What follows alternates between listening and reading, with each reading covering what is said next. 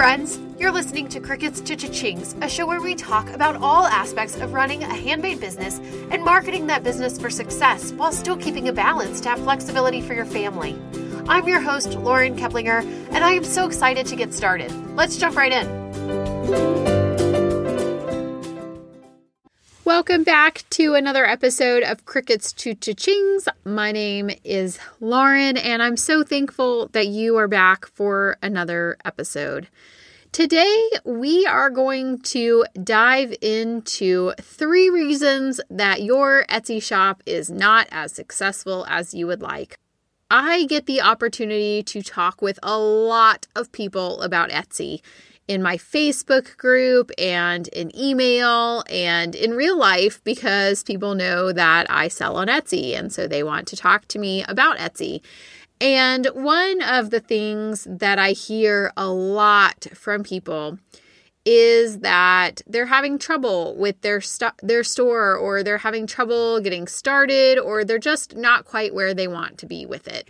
And this is probably true in every aspect of business. Any business owner that you talk to, I think a lot of times people will say that they're not quite where they want to be because we're always trying to grow our businesses and grow our revenue, grow our profits, all of those things.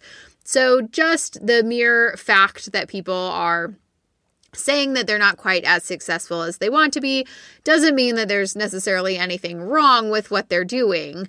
But I wanted to address these 3 reasons because I do see a lot of people who have Etsy shops that aren't really gaining any traction. And there's a difference between being early in your journey and not having a whole lot of success yet because you're just getting started and you're just getting your feet under you and you recognize that it does take a little bit of time to get that momentum rolling and to have the success that you're looking for.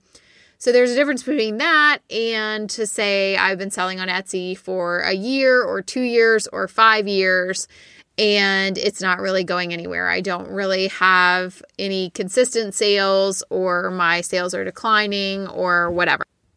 So that is what we're going to be diving into today.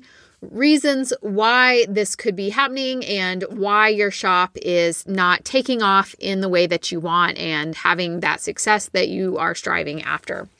First, before we dive into that, I want to read the spotlight review of the week. This review comes from Camilla Jean, and it's titled Found It.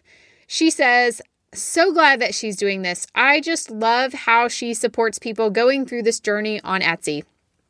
Super excited to stay tuned and see what happens here on Crickets to Cha-Chings. Plus, what a cute name." Thank you so much to Camilla Jean for leaving a review on iTunes. And if you are enjoying this podcast and you're enjoying the information that we're putting out there and working hard on, I would so greatly appreciate it if you would leave a rating and a review on iTunes. It helps other Etsy sellers to find this podcast, and it helps me to continue to grow the community and to grow the podcast as well. All right, so let's dive into those top 3 reasons. Let's start with number 1. You don't have enough eyes on your products. Part of the problem a lot of times is that people just simply don't have the numbers of visitors and views to their products that is going to actually translate into sales of their items. Sales is a number game. It's going to always have a huge portion of people who look at your products but don't buy.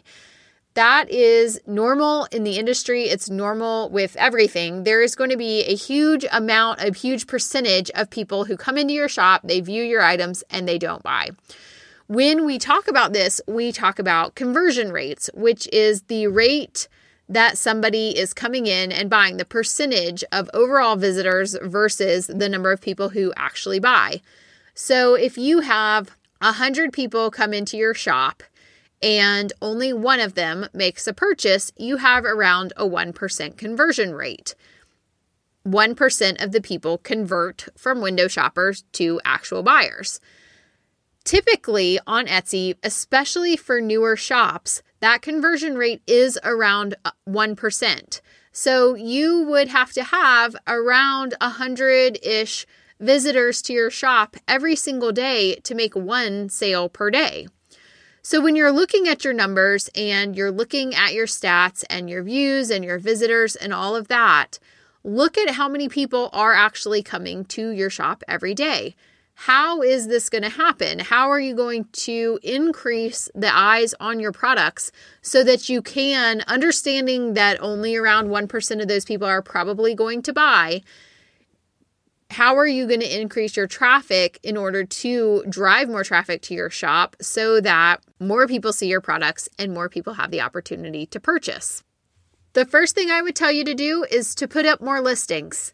I know that this is pretty common advice on Etsy, and a lot of people say that the magical number of listings is 100. I actually don't think that that's true. I don't think it's necessary to have 100 listings. I think that a lot of times what happens is that by the time somebody gets to 100 listings, they've been selling on Etsy for a while. They've had some pretty consistent sales, and so their sales start to pick up just because of that. I don't think there's anything magical about 100. However, I do think that it's important to have enough listings that your shop looks full, it looks professional, people have options, you're able to direct them between listings back and forth if they're looking for something different. So, for example, I always recommend to people that within the description of your listing, you can add a hyperlink to another Etsy listing. So let's say you have a t-shirt that has a pink kitten on it. This is just a random example, but a t-shirt with a pink kitten on it. And you're marketing it as a little girl's kitten shirt. Rather than have that little girl's kitten shirt and that's it, you can also add a link in your listing to link to the boy version of that one. So probably a boy mom is not going to buy a pink kitten shirt, but maybe you have a blue kitten shirt. And so you can add a link in the description that says, for more options, click here for the whole collection, or for more kitten options, click here, or for the blue version for boys, click here. I did this when I used to do a lot of burp cloth sets with twin sets. I had a lot of twin sets that people had asked me to create. And sometimes I would have them be for boy-girl twins, but then I would have a link to say if you have two girls, or a link if you have two boys, or whatever. And so if they found that listing through the search, then they could click on the link that was in the listing to have more options. Another way of doing this is to list your different categories. So say you make jewelry, and in your listing for a pair of earrings, you also say if you would like coordinating necklaces, if you would like coordinating bracelets, if you would like more earring options, etc. You can put just the link to the individual categories that you have of products. And that way it causes people to engage with your listings more. Maybe the one that they happen to click on didn't catch their interest or didn't pique their interest enough to make them buy it, but you allow them to have other options still within your store so that they're not going on to a different Etsy shop to find other options. Another way to expand more listings and to get more eyes on your products is to create items for friends and family. Create samples of things, create gifts to give away, and take pictures of every single one in as many ways as you can to expand those listings. You can also create mock-ups for digital items or create examples of what you can make. When I first got started, I didn't want to spend a whole lot of time stitching out random burp claws that I was just going to throw away, or to give away a huge amount of burp claws to friends and family and stuff. So one of the ways that I did it was to take a little piece of fabric. It was just a piece of white fabric, and I would stitch the design onto the white fabric. Then I would lay that piece of white fabric with the design on it onto a burp cloth or a t-shirt or whatever I was going to ultimately be selling, whatever the product was that I was going to put this design on. And I would basically Photoshop it in to that product. Now, I have almost no technology skills and no Photoshop. It actually wasn't even in Photoshop. It was in iPhoto on a Mac. And my technical abilities are very, very limited.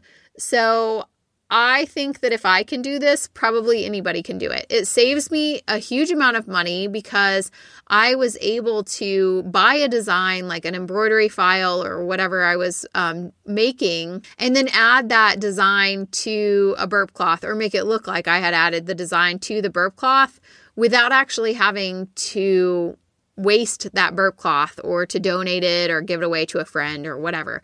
So I could expand my options in my shop without having a huge amount of costs. It also gave me the added benefit of testing out the different designs and testing out different patterns and color combinations and stuff ahead of time. So think of creative ways that you can make more listings and make more prototypes, make more samples without just having a huge amount of money invested in inventory that you're then just giving away to people, because that can get kind of disheartening and it can get kind of expensive. The next biggest reason why I see people have shops on Etsy that are not taking off or they're not having the consistent sales that the person is wanting to have is that they just don't have products that people want. This is a really hard one for me to talk about because I never like to be the person to discourage somebody from making something that they like to make or to discourage them from their creative outlet. But some products just do have a wider net of people who are going to be interested in them. And we talked about this in the last episode, episode number 18, about kind of how to latch onto those trends and the popular things in society and in culture and to make them your own for your products and your shops. But if you are making products that are not selling and you're not sure why, I want you to take a little bit of time and to really look at this and to really say, what is holding people back? Is it merely a matter of not having enough traffic to your shop? Or is it that you have plenty of traffic to your shop or you have a decent number of traffic to your shop and people just are not making the decision to purchase? What is holding them back? And is this something that people are going to be interested in on a broad enough scale that you can see some success online? Now, a lot of times people will say, I think my products are just too expensive, or I think that my competition is cheaper, or I think that I'm underpriced. But oftentimes, there's something bigger at play than just the money side of it. I really and truly believe that pricing is not what people make a decision on most of the time. It may be one minor factor, but it's not the be-all, end-all that people think that it is. You can sell expensive items on Etsy, and you can sell items that are way more expensive than your competitor's item, as long as you understand who you're trying to appeal to and who you're trying to attract with that higher priced item. It's going to be a higher end customer. So how are you going to appeal to that person? Is it through your images? Is it through your branding? Is it through your social media community? Is it through your packaging and how you wrap it as a gift and you write a beautiful gift note? Or it's through your photography that's styled and looks like it came straight out of a magazine? How are you appealing to this higher end customer that makes them feel confident purchasing this item, even though one of your competitors maybe has a cheaper item? I also think it's important when you're looking at whether or not you have something that is appealing to people or you have a product that people want, to look at your competition. And I don't mean to look at your competition so that you can do exactly what they're doing, but I think that it's important to look at what your competition is doing so that you can have a general idea of the price point of what people are making and the other products that buyers have the option of buying when they're comparing the two.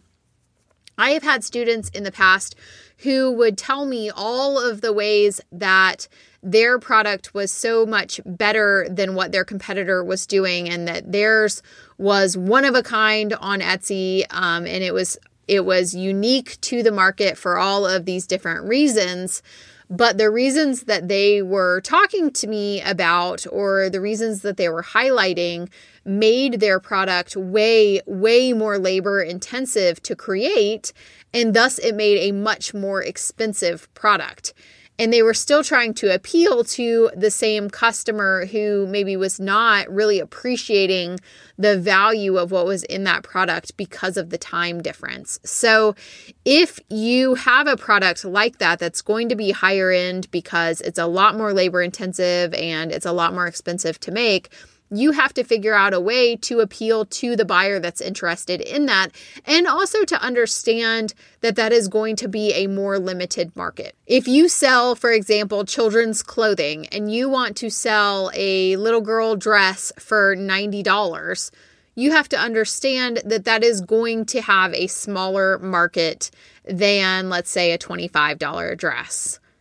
And that's fine. There's nothing wrong with that. There's nothing wrong with having products that don't have that mass market appeal, as long as you understand what you're getting into in doing that you're not going to be able to sell hundreds and hundreds and hundreds of $90 little girl dresses, probably. And then it's going to be a harder sell when you come up in the search results and yours is $90 and somebody else that's making something kind of similar but not exactly similar, and you understand all the reasons that they're different, but your buyer maybe doesn't necessarily understand all the reasons that they're different, and that person is selling theirs for $25, it's going to put you in a position of competition that doesn't necessarily make it easy for you to sell. Again, I do think that you can sell those higher end items. I don't think that it means that you're never going to sell them, but I want to set your expectations for what that's going to look like when you have an item that has competitors that are way, way cheaper than you. And I have talked extensively about my own products and how I do have competitors that are cheaper than me and that undersell me in the products that I make. But the difference is it's not by very much. You know, maybe there's a couple dollars difference, maybe $5 difference, something like that. But if you have a product like my example that is a $25 dress versus a $90 dress, that's a much larger price difference between the two. And it's going to be harder to compete in that kind of market. The third thing I want to talk about, if your Etsy shop is not as successful as you would like for it to be, is that you are keeping yourself down. I'm going to give you a little bit of tough love for just a second. Please know that this comes from a place of truly understanding where people on both sides of this are coming from. But I just have to say that not everybody out there wants to put in the work to make their Etsy shop a business. Not everyone wants to create products that will be appealing as a business. And not everyone wants to take it seriously. Having a creative hobby is a great thing, but having a hobby mindset is not going to become a business just naturally. It is very unlikely that you're going to just put stuff up on Etsy, not really take it seriously. You don't really care what happens, and it's just going to take off and become this wildly successful business, and you're going to be able to do a great job with that, and life is going to be grand. And I see it all the time with people that I talk to about Etsy, that they don't actually really want to, deep down, they don't want to make it a business. They kind of think it's a cool idea or kind of think it could be fun, but they're not actually interested in putting in the work that it takes to make a business.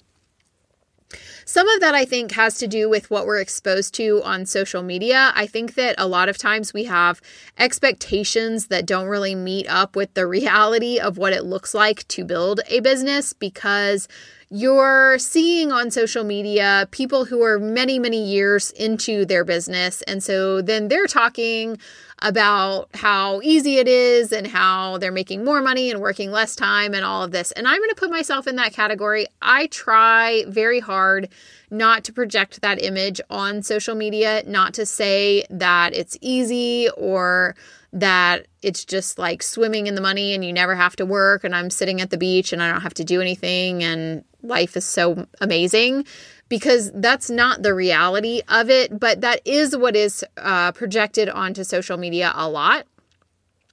And so I think when people dive into actually building a business, it's like, wait a second, this is really, really hard and not that fun and not glamorous at all. And so they kind of have an idea of like, this would be fun. I wish I could make a full-time income working from home, or I wish my Etsy shop would take off and I would have $5,000 a month in revenue or whatever, but they don't actually want to do the work to make it a business. And sometimes I think that there are also people who really do want to make it a business, but they have these limiting beliefs in their minds about what that looks like for them and what it being a business owner and being an entrepreneur and being a work-at-home mom or a work-at-home entrepreneur will mean for their life. When I have students come into Etsy Roadmap to Success or to watch my master class and to learn about the program and stuff, I have an equal number of students tell me that they're afraid of failing on Etsy. They're afraid that they won't ever be able to be successful. And also tell me that they're afraid of success. They're afraid of what that looks like. It's an equal split between those two. You would think that most people would just be afraid of failing, but I have a significant number of people who tell me that they're afraid of success. Although they don't usually word it like that, usually it comes in the form of they're afraid they'll get too busy, they're afraid they won't be able to keep up with orders, they're afraid that it will be distracting for their family, they're afraid of having to work all the time and of drowning in orders and not being able to spend the time to be able to do it. And I get that. And I've actually been in that position, so I can totally understand that.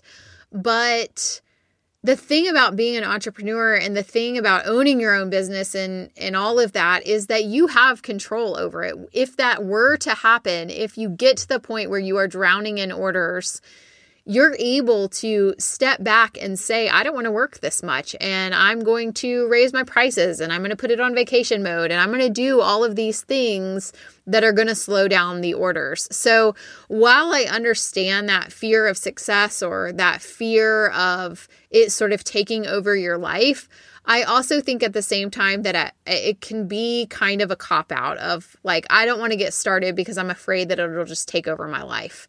And there's a lot of life that happens between getting started and getting so busy that it takes over your life. And there's a lot of readjustments that you can do in between those two to make sure that that doesn't happen. So what I want you to do, your sort of takeaway action point with this, is to figure out what your goals really are and then dedicate yourself to those goals and chase after those goals. And I say this all the time, but I'm going to reiterate it again. It is not my job to tell you what your goals are.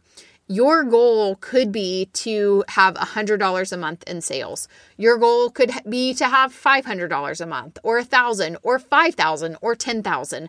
That's not my place to tell you. And I do get that question a lot, especially when the doors open to Etsy Roadmap to Success. People will ask me, is this course still going to benefit me if I don't want to have a full-time job? I don't want to have a full-time income. I just want a consistent part-time income.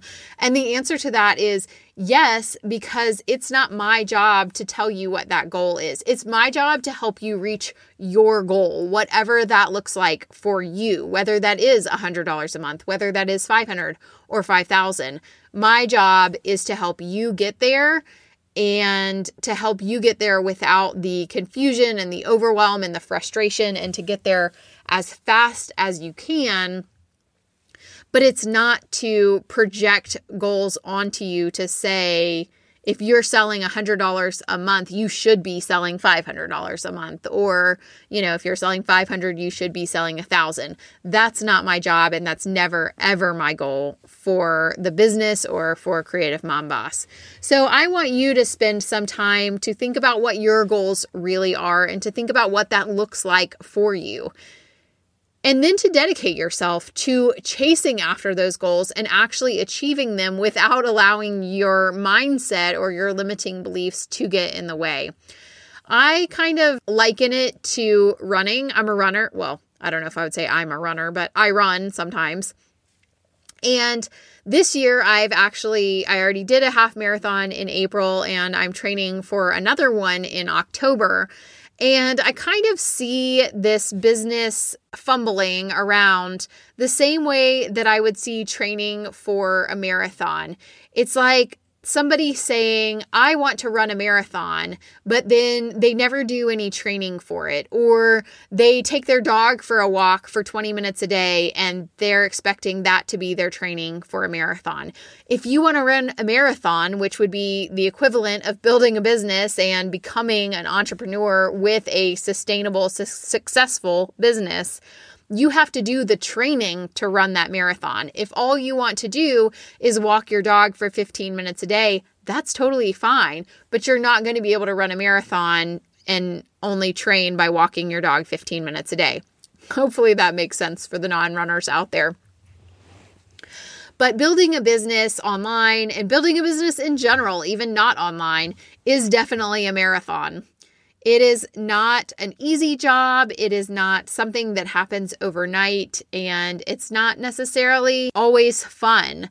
But just like running a marathon, I would imagine, I've never run a full marathon, but I would imagine that there is a huge amount of accomplishment in that, and to chase after those goals and then actually get there and get to the point that you say, wow, I'm really proud of this business that I built, or I'm really proud of the fact that I've done what I set out to do, regardless of what that actual goal is so important, and it is so rewarding.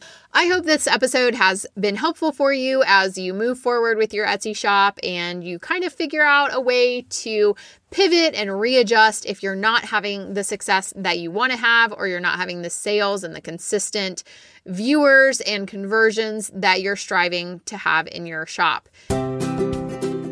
If you want to continue this discussion, I would love to have you join the private Facebook group, Etsy Roadmap by Lauren Keplinger. You can go to creativemomboss.com/Facebook and request to join. I usually approve those requests multiple times a day, so it shouldn't take very long at all for you to be approved. We would love to have you join us and love to have your thoughts on this episode as well as any other episodes. Thank you again for joining in, and I will see you next week. Bye for now.